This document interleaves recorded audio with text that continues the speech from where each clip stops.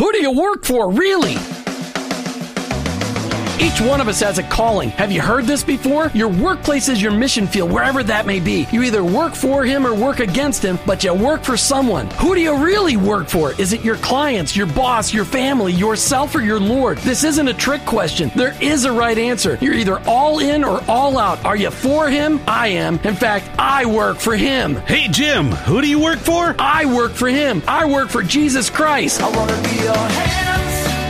I want to be your feet. Let me introduce you to the host of the I Work For Him show, Jim Brangenberg. Welcome. You've tuned into the I Work For Him radio show with your host, Jim Brangenberg. Take a minute and listen. I Work For Him, it's not a program that you sign up for. It's a mentality. It's a way of living. It's a permanent shift in your Christ-following paradigm. It's a revolution that's happening in the workplace, and it's about bringing the kingdom of God into places where the kingdom is ignored. Keep in mind that your existence in your workplace, it's not by chance. It doesn't matter what you do or where you do it. Whether you're a pastor, a car mechanic, an attorney, a teacher, a mom, a used car salesperson, your work, it matters to God, and He expects you to be His representative in your workplace. And in your workplace, to recognize that that's your mission field. And in that mission field, you may be the only Jesus your coworkers and employees may ever meet. Now, I know you've heard me say this tons and tons of times, but every day we need to be reminded that going to work is not just to draw paychecks so we can buy groceries. Going to work every day is an opportunity to be a light for Christ. Each day on the I Work For Him show, we try to bring you the practical, the tactical, the factual, and the biblical ways to incorporate your faith into your workplace. I don't come to you as an expert. I don't come to you as somebody that's got this all figured out. I'm just one guy trying to live my life transparently so that you can maybe gain something in order to be an effective witness for Christ in your workplace. Our paradigm shift is described like this. Romans 12:2. Don't copy the behavior and customs of this world, but let God transform you into a new person by changing the way you think. Welcome to the I Work For Him zone. I hope you're never the same. And as we sit here today and talk via the miracle of Skype, you're going to hear my caller today. He's not anywhere near the studio. He's in South Carolina, but he's going to sound like he's right here. And this is the first time I've ever done a show where my caller is on Skype. It doesn't make sense to me. I'm not going to have a video. That would have been cool. But I'd like to welcome Doug Piper and his son, Douglas Piper, to I Work For Him.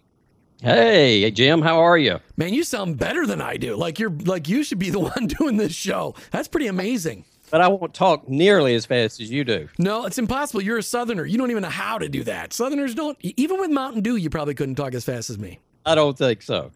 You know, what I love about the story, Doug, and how you got here on this show is, you heard one of my shows, which I don't even know how you did.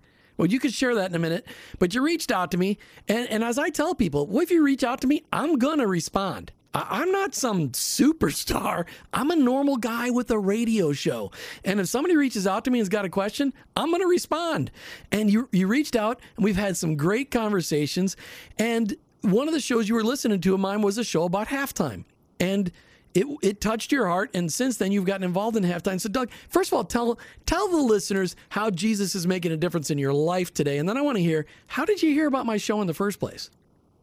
Well, Jim, I am blessed beyond belief. I mean, it's really true. We have had so many things to be thankful for. It's just kind of unbelievable that we tried to put in place 10 years ago, weren't sure that they really would happen, have actually come and have brought me actually to the point that I could do something like this radio show, because I have left my corporate job, and because if I was doing it, I couldn't be here. So it's exciting to be here, and I certainly had no idea that when I listened to your podcast that one day that I would ever be on your show. So that's really exciting. And it's exciting to have my son Douglas here, who's also quite interested and quite experienced in media. So it's fun for us both to be on live radio. Well, you probably both have more experience than me. Before I stepped into the studio on April the 15th, 2013, I'd never, ever been on radio, except a couple of test drives along with some other guy on a show. But it wasn't where I thought I'd ever end up being. So it's exciting to be where God wants you to be instead of where you think you're going to be. So how did you get tuned into my podcast? Like, how did you find out about it? Well, I had actually years ago read the Halftime book, became re-engaged with Halftime, but I was vetting it. I'm an engineer and Oh boy. things. So Engineers and CPAs, they go to every detail. They will turn over every rock before they make a decision. Well, I had talked to several Halftime people, and I thought, well, just kind of independently, I want to see if there are any podcasts out there where any of those guys have been interviewed. So I did a search on iTunes. I think it was Jeff Spadafora maybe had. Earlier this year. Yep. He had done an interview with you, and it was kind of like, oh, wow, that just really sounds awesome. So, I mean, you did a great job on the show. Jeff did his usual amazing job, and, I'm still a bit stunned that I'm on the radio with you now. No, well, that's that's God's plan, not mine. And I'll tell you, the other 2 or 3 people that have reached out to me like you did, I've brought them on the show because this show is this is not the Jim Brangenberg show. This is I Work for Him, and I want it to be a show where people from around the globe can be unified, find out about great ministries that are discipling and impacting Christ followers in the workplace. But I want people to hear other people's Christ stories. I want people to hear, how did your life get rocked by Jesus Christ? We are talking today with Doug Piper and Douglas Piper, and we're talking about Doug Piper about his halftime journey, and we're talking with Douglas Piper to find out if his dad's for real. That's right. We're going to put him on the spot today. We're going to ask Douglas Piper about his dad. How's his faith looking to you? All right, so welcome back, guys. Hey, how are you, Jim? Okay, so let's just talk about, Doug, how did you come to know Jesus Christ? Jim, I am one of those that has never known a time when Christ wasn't in my life, no matter how hard I tried to ignore him. I was raised in just a really special family, very Christ-centered, and I was so blessed to really never know a time when Christ wasn't a part of my life. But, I think he really chose me for his team or his family long before I knew there was a game or a family. It's really great to be selected like that and be a part of that. So it's been just obvious. But as a child, I probably did my best to run from it. And Christ somehow always intervened and kept me out of jail or being seriously hurt, or, he just, really looked after me. But that's not to say there weren't plenty of teachable moments from my parents. All right, we have to turn off that phone in the background, though, Doug. Okay, so Douglas, your dad just, can you hear me, Douglas? Yeah. All right, so your dad just professed, he's been a Christ follower for all of your life, for sure. Talk to me about how your dad lived that out at home. Yeah, well, I mean, Christ shares that it's, we're a family. And my dad stayed true with that, we were very family focused and Christ and church oriented, and things that we did purposeful and not just on a whim or anything like that. And so it was neat. We made dinners, family vacations priorities. We made church a priority. We made our faith a priority. And so being able to grow up in a household like that is an incredible blessing. And just to be able to learn and to see by example just what a follower of Christ looks like. I love that. And because I didn't know you were going to be on there, of course, your dad didn't know I was going to ask that question, so he was just sweating there for a minute. So, Doug, I know you've been married to Nancy for a very long time. Yeah. Now, Douglas, are you married?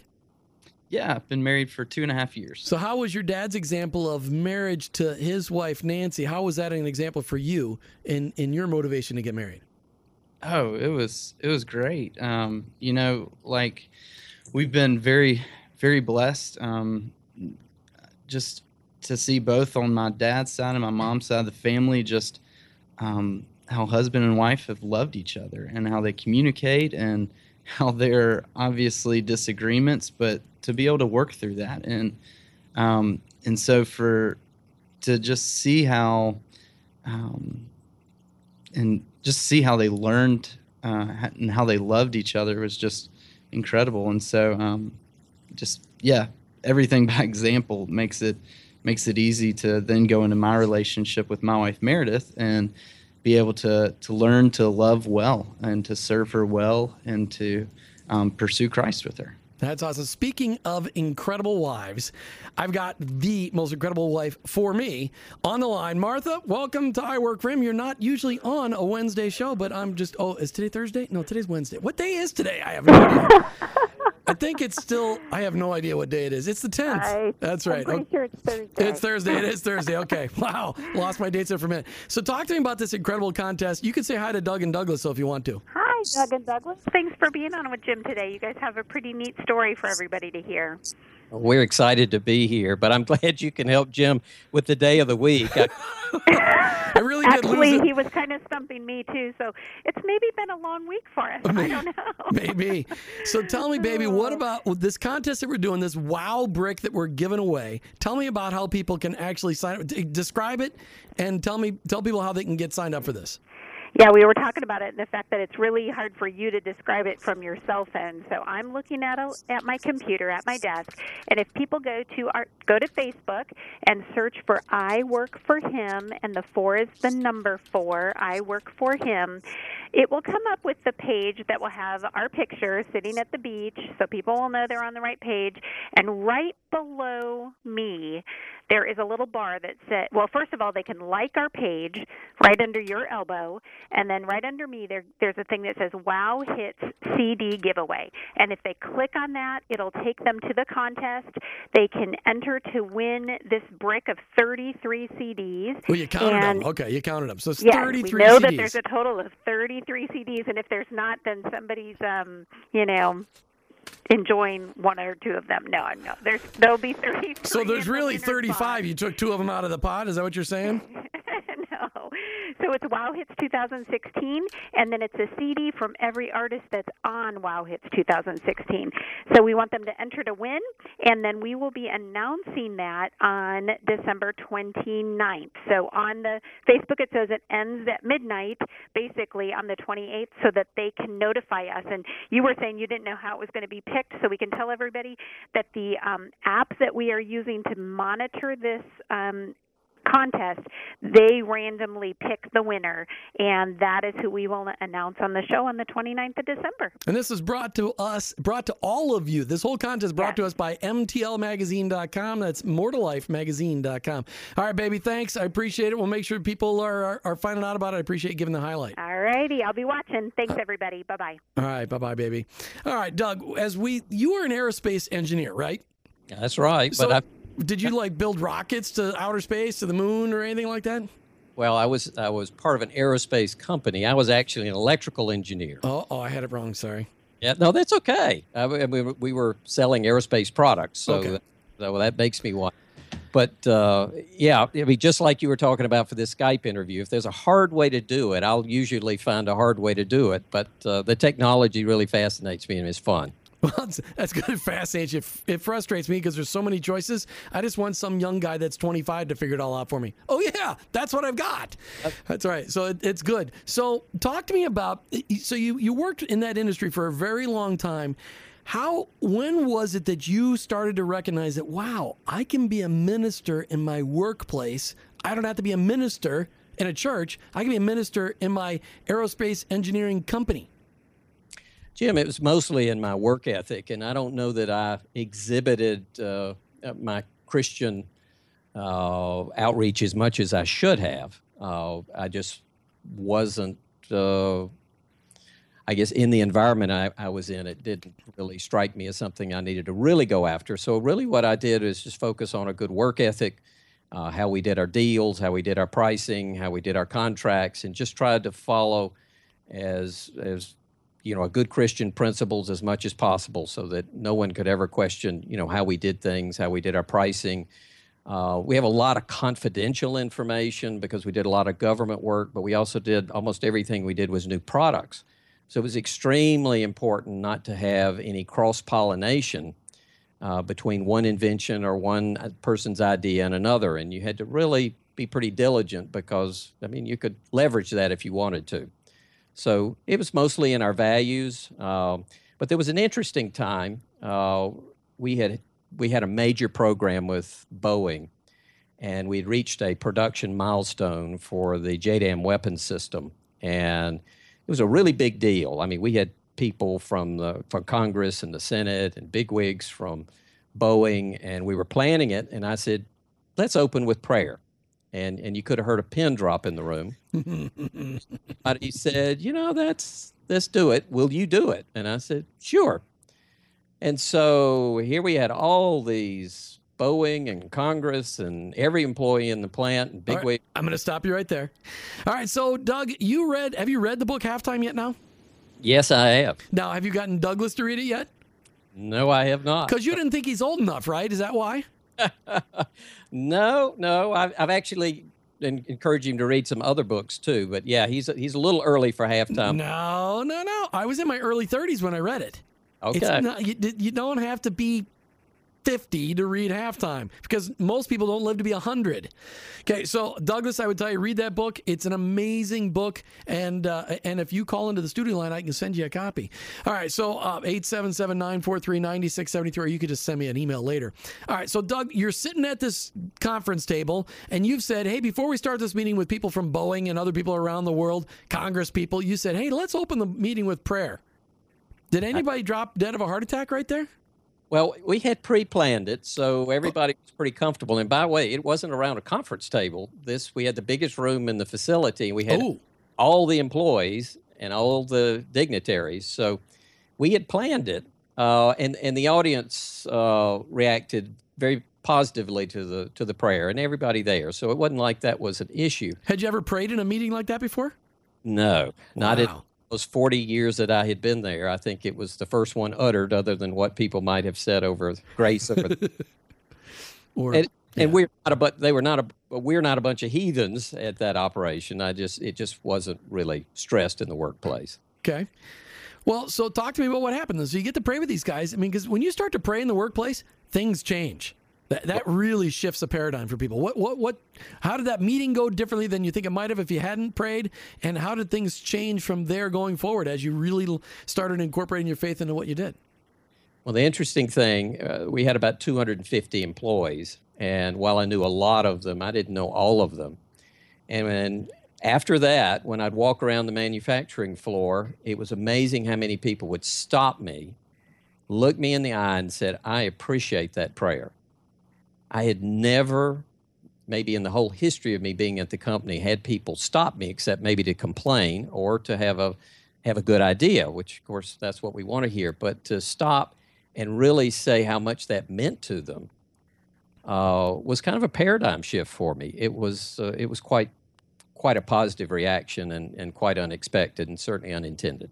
What's cool is I have learned just in the last decade, so many opportunities when you start with meeting somebody on a one-on-one, just having a networking meeting, and you're having conversation, you're going to eat something, and so you say, hey, can I just pray for this really quick? And what's really cool, when you start to pray for people, even as you're just praying over food and you thank people for, they thank you for praying for them. They're like, well, that was really nice. Thank you for praying. That was cool. I mean, it's amazing. I've never had anybody say, when I ask them, hey, can I pray for the food or can I pray for us right now? I've never had anybody say no. Never had anybody say no. And I have prayed with people from all walks of life and all religions. Never had anybody say no. Not one. And when you don't have anything to say, if you're really facing a difficult conversation, and I've had a few of those, it's amazing how if you stop and say, let's pray about this together, wow, does it change the whole tone of the conversation? Well, it gives the Holy Spirit a chance to get into our, to interrupt our conversation too. I really like that. So did you eventually become an owner in that aerospace business? Well, I was able to invest financially when I was pretty darn young. I don't know how or why, but the owners of the company were pretty interested in me. And they said, you can buy into the company. And gosh, all the money we had was pretty well tied up in IRAs. So I had to do some pretty fast financial finagling to figure out how to create an alternative investment and pour our money into the company. And those are a little risky. Small companies don't always make it. But it was kind of the impetus for reading Halftime, because I thought, wow, maybe if this all worked out, I might be able to retire early and do something else with my life. And so anyway, that was the impetus, and it paid off, thank goodness. But again, I was never considered an owner. Just I had a financial interest, and we kind of risk it all financially to be a part of it. So you're a stockholder. It's a little bit different. But now, after you've read Halftime, and because the book Halftime talks about the fact that when you read this book, and Douglas, this is what's really important, is people respond to it in a couple of different ways. One, they're like, okay, no, I'm going to retire or quit my job, and I'm going to go into a full-time direct ministry, church-related, mission organization-related. I'm just going to head in a whole different direction. And then other people react to the book and go, okay, no, I'm going to learn how to incorporate my faith into what I'm already doing. You get a couple of different responses. Your response was, boy, I know where I've been for 40 years, but I really want to go somewhere different with my faith and the next step of my life. Where do you think God's taken you? Well, to radio, apparently, and podcasting and media. That's something that interests me a lot. And as you know, I'm in my halftime journey right now. I have a coach by the name of Lloyd Reeb, and Lloyd has challenged me to find some things that are scalable. And so podcasting, media, video seems to be a great way to scale up and share some of the stories I've heard, because I expressed to Lloyd that in my vetting and researching to see if Halftime was really as good as it appeared to be, and I was a pretty big doubter. I'll have to be honest. I thought, well, it can't be as good as their literature claims it is. But I talked to almost a dozen people, Jim, and they bat in 1,000. I talked to them independently of any referrals that Halftime gave me. I found these people that had taken the Halftime course over the past 20 years. And without exception, they all came back and said, it is the best time that you will ever spend toward your life. I would do it again. I would spend more money for it. It is absolutely the best single thing that I have ever done, for my wife and my family and myself. Now, the Halftime recommends, hey, listen, as you're trying to figure out what is it next that the Lord wants you to do, the Lord leads us into this. The Halftime journey says, hey, try a low-cost probe. Try to figure out which direction the Lord is asking you to go in. So, Douglas, a question for you. As you look at your dad experimenting and kind of seeing, okay, what's next, how hard is it for you to just sit back and let him do this? Or are you giving him a hard time? Or what are your thoughts? Yeah, well, living 12 hours away, I get a little more of a bigger picture than his day-to-day experiments. But no, he asks the family all the time of just, hey, what if I tried this or that? And we try to give a good response, or tell him, no, maybe not that. But this is something that he experimented with. I'm sure he'll talk a little more with This Amazing Life, and it was something that definitely interested us, and we were just like, keep going. It sounds good. But how hard is it to see your dad trying to figure out what he wants to do with his life when he grows up? Well, I mean, he's always, I don't know, it's kind of fun. He's always been this engineer and always worked hard and provided, and it kind of makes sense, like, to do something you're passionate about, what the Lord's calling you to do, and to be in the process and to be in the space to search for that is really freeing and great. And so I was excited. I was glad to see him jump out and do this. I love that. So, Doug, let's talk about your low-cost probe. As you and I talked, I think the first time we talked back the 25th of September, almost 3 months ago, you were saying, okay, listen, I'm going to do some podcasts. I'm going to check that out. And I've listened to them, and they're fantastic. You've done a great job. You talk a little slow, but I'm just kidding. They're really a very nice pace.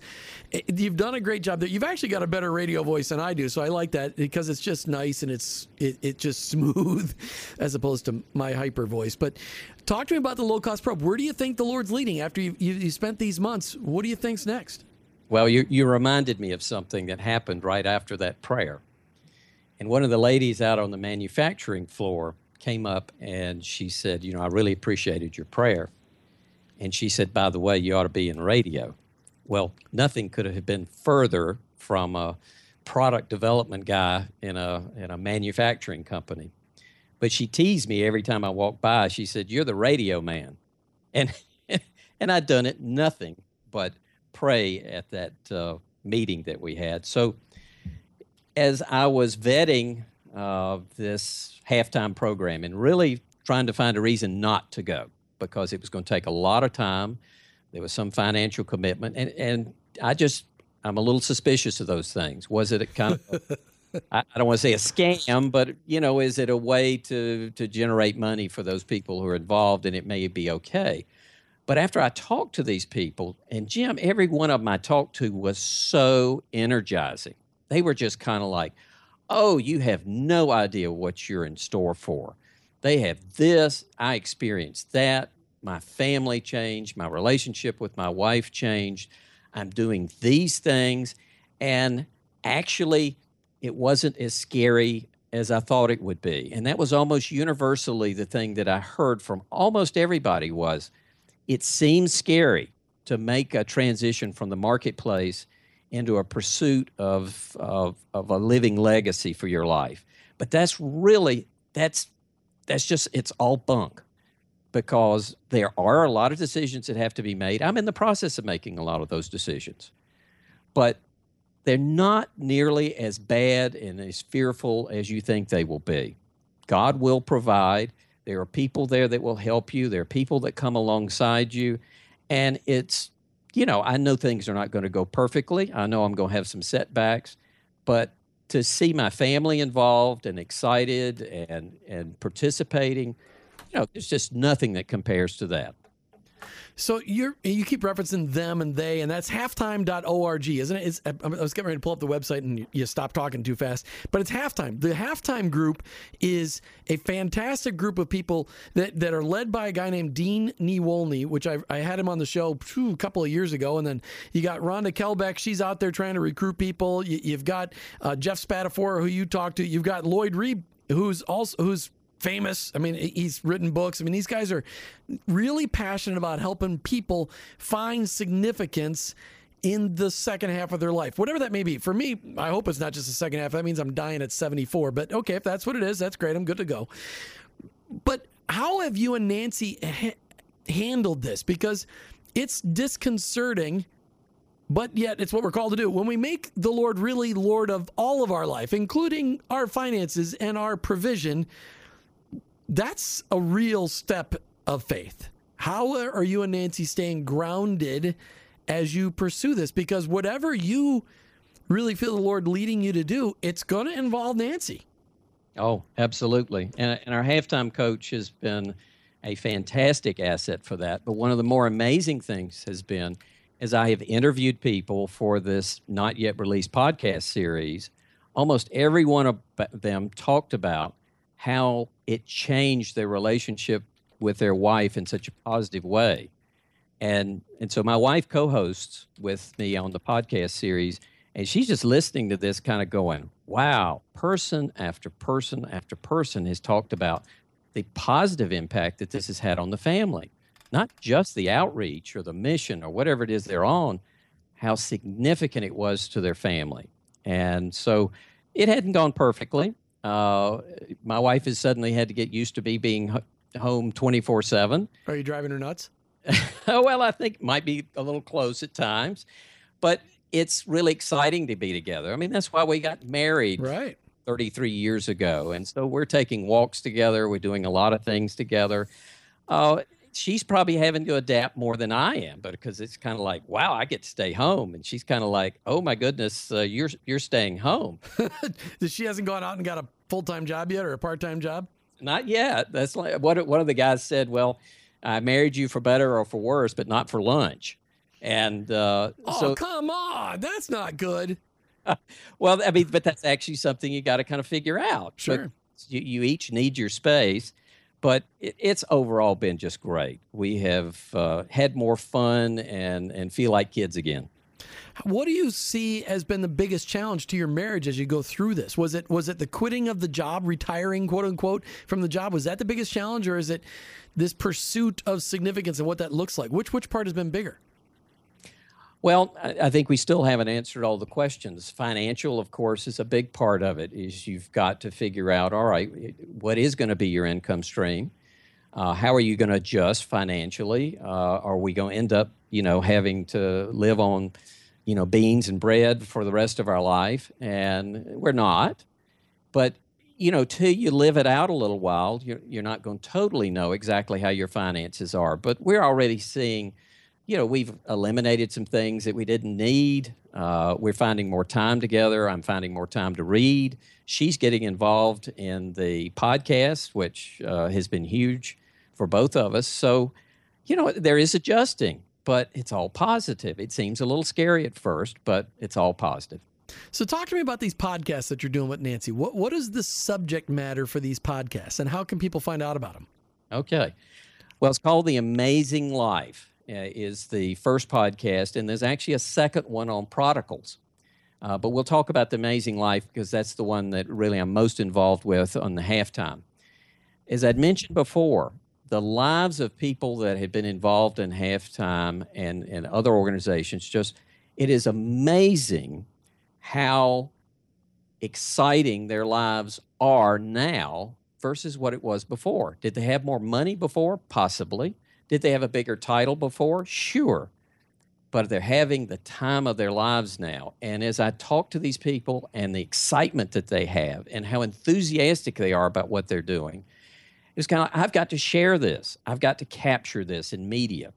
And they've encouraged me to do those, and I've found a lot of really fascinating people. And they're not all halftime people, but they are people either who know halftime or involved in halftime, or they're people that are just kind of following the formula, and they didn't even know it was halftime. The exciting thing is there's more to life than inbox zero.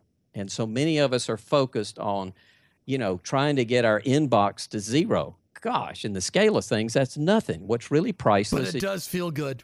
It feels good. When my inbox is at zero, Martha always comes to me and go like, that's not even fair. How come your inbox is empty?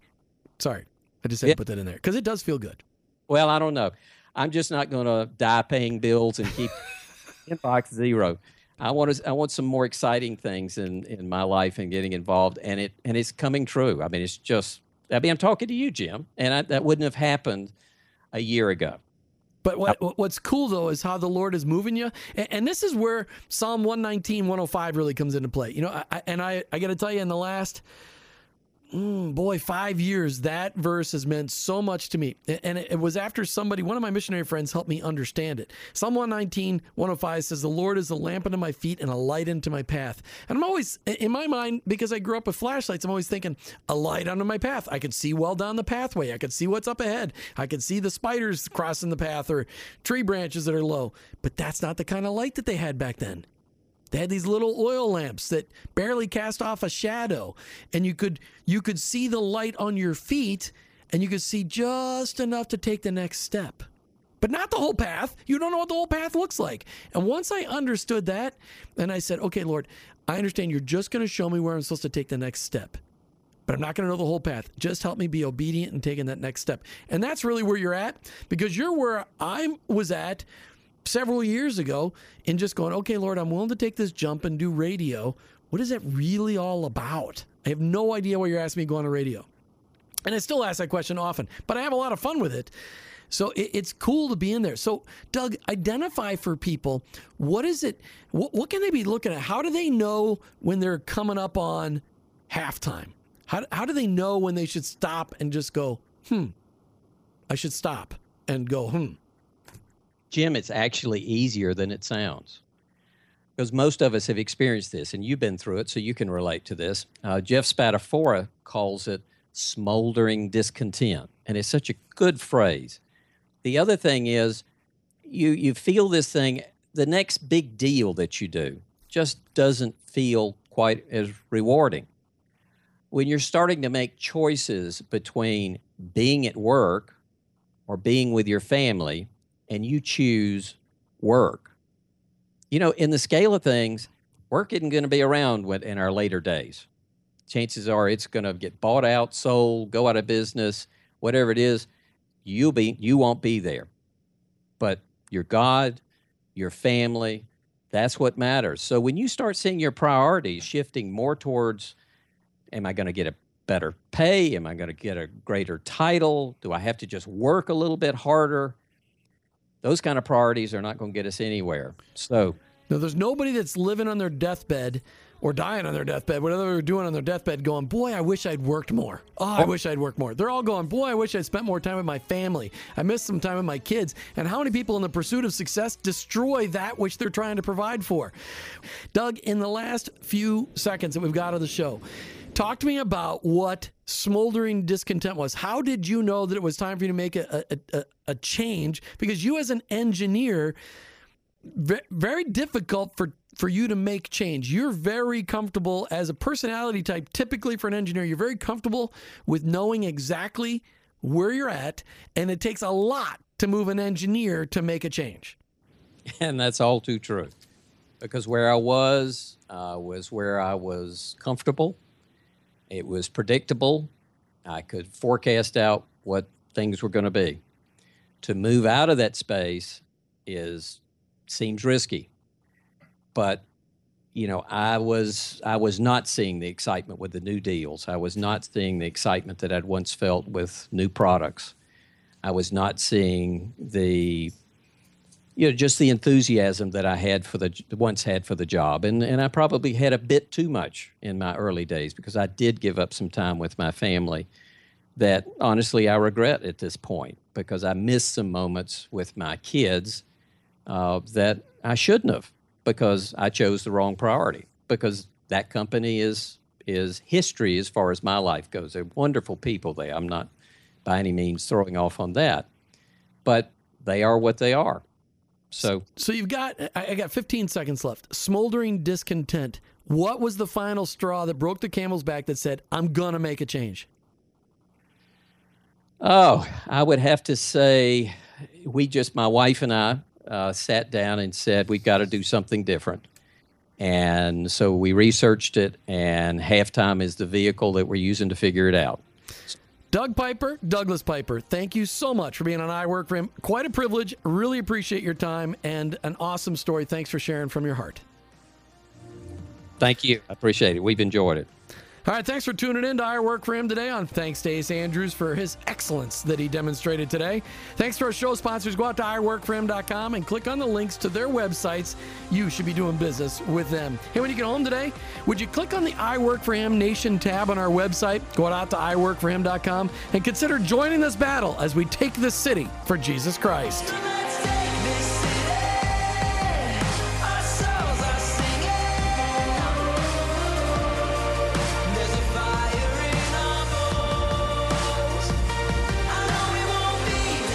You know, we heard the words, I don't want to live with regret.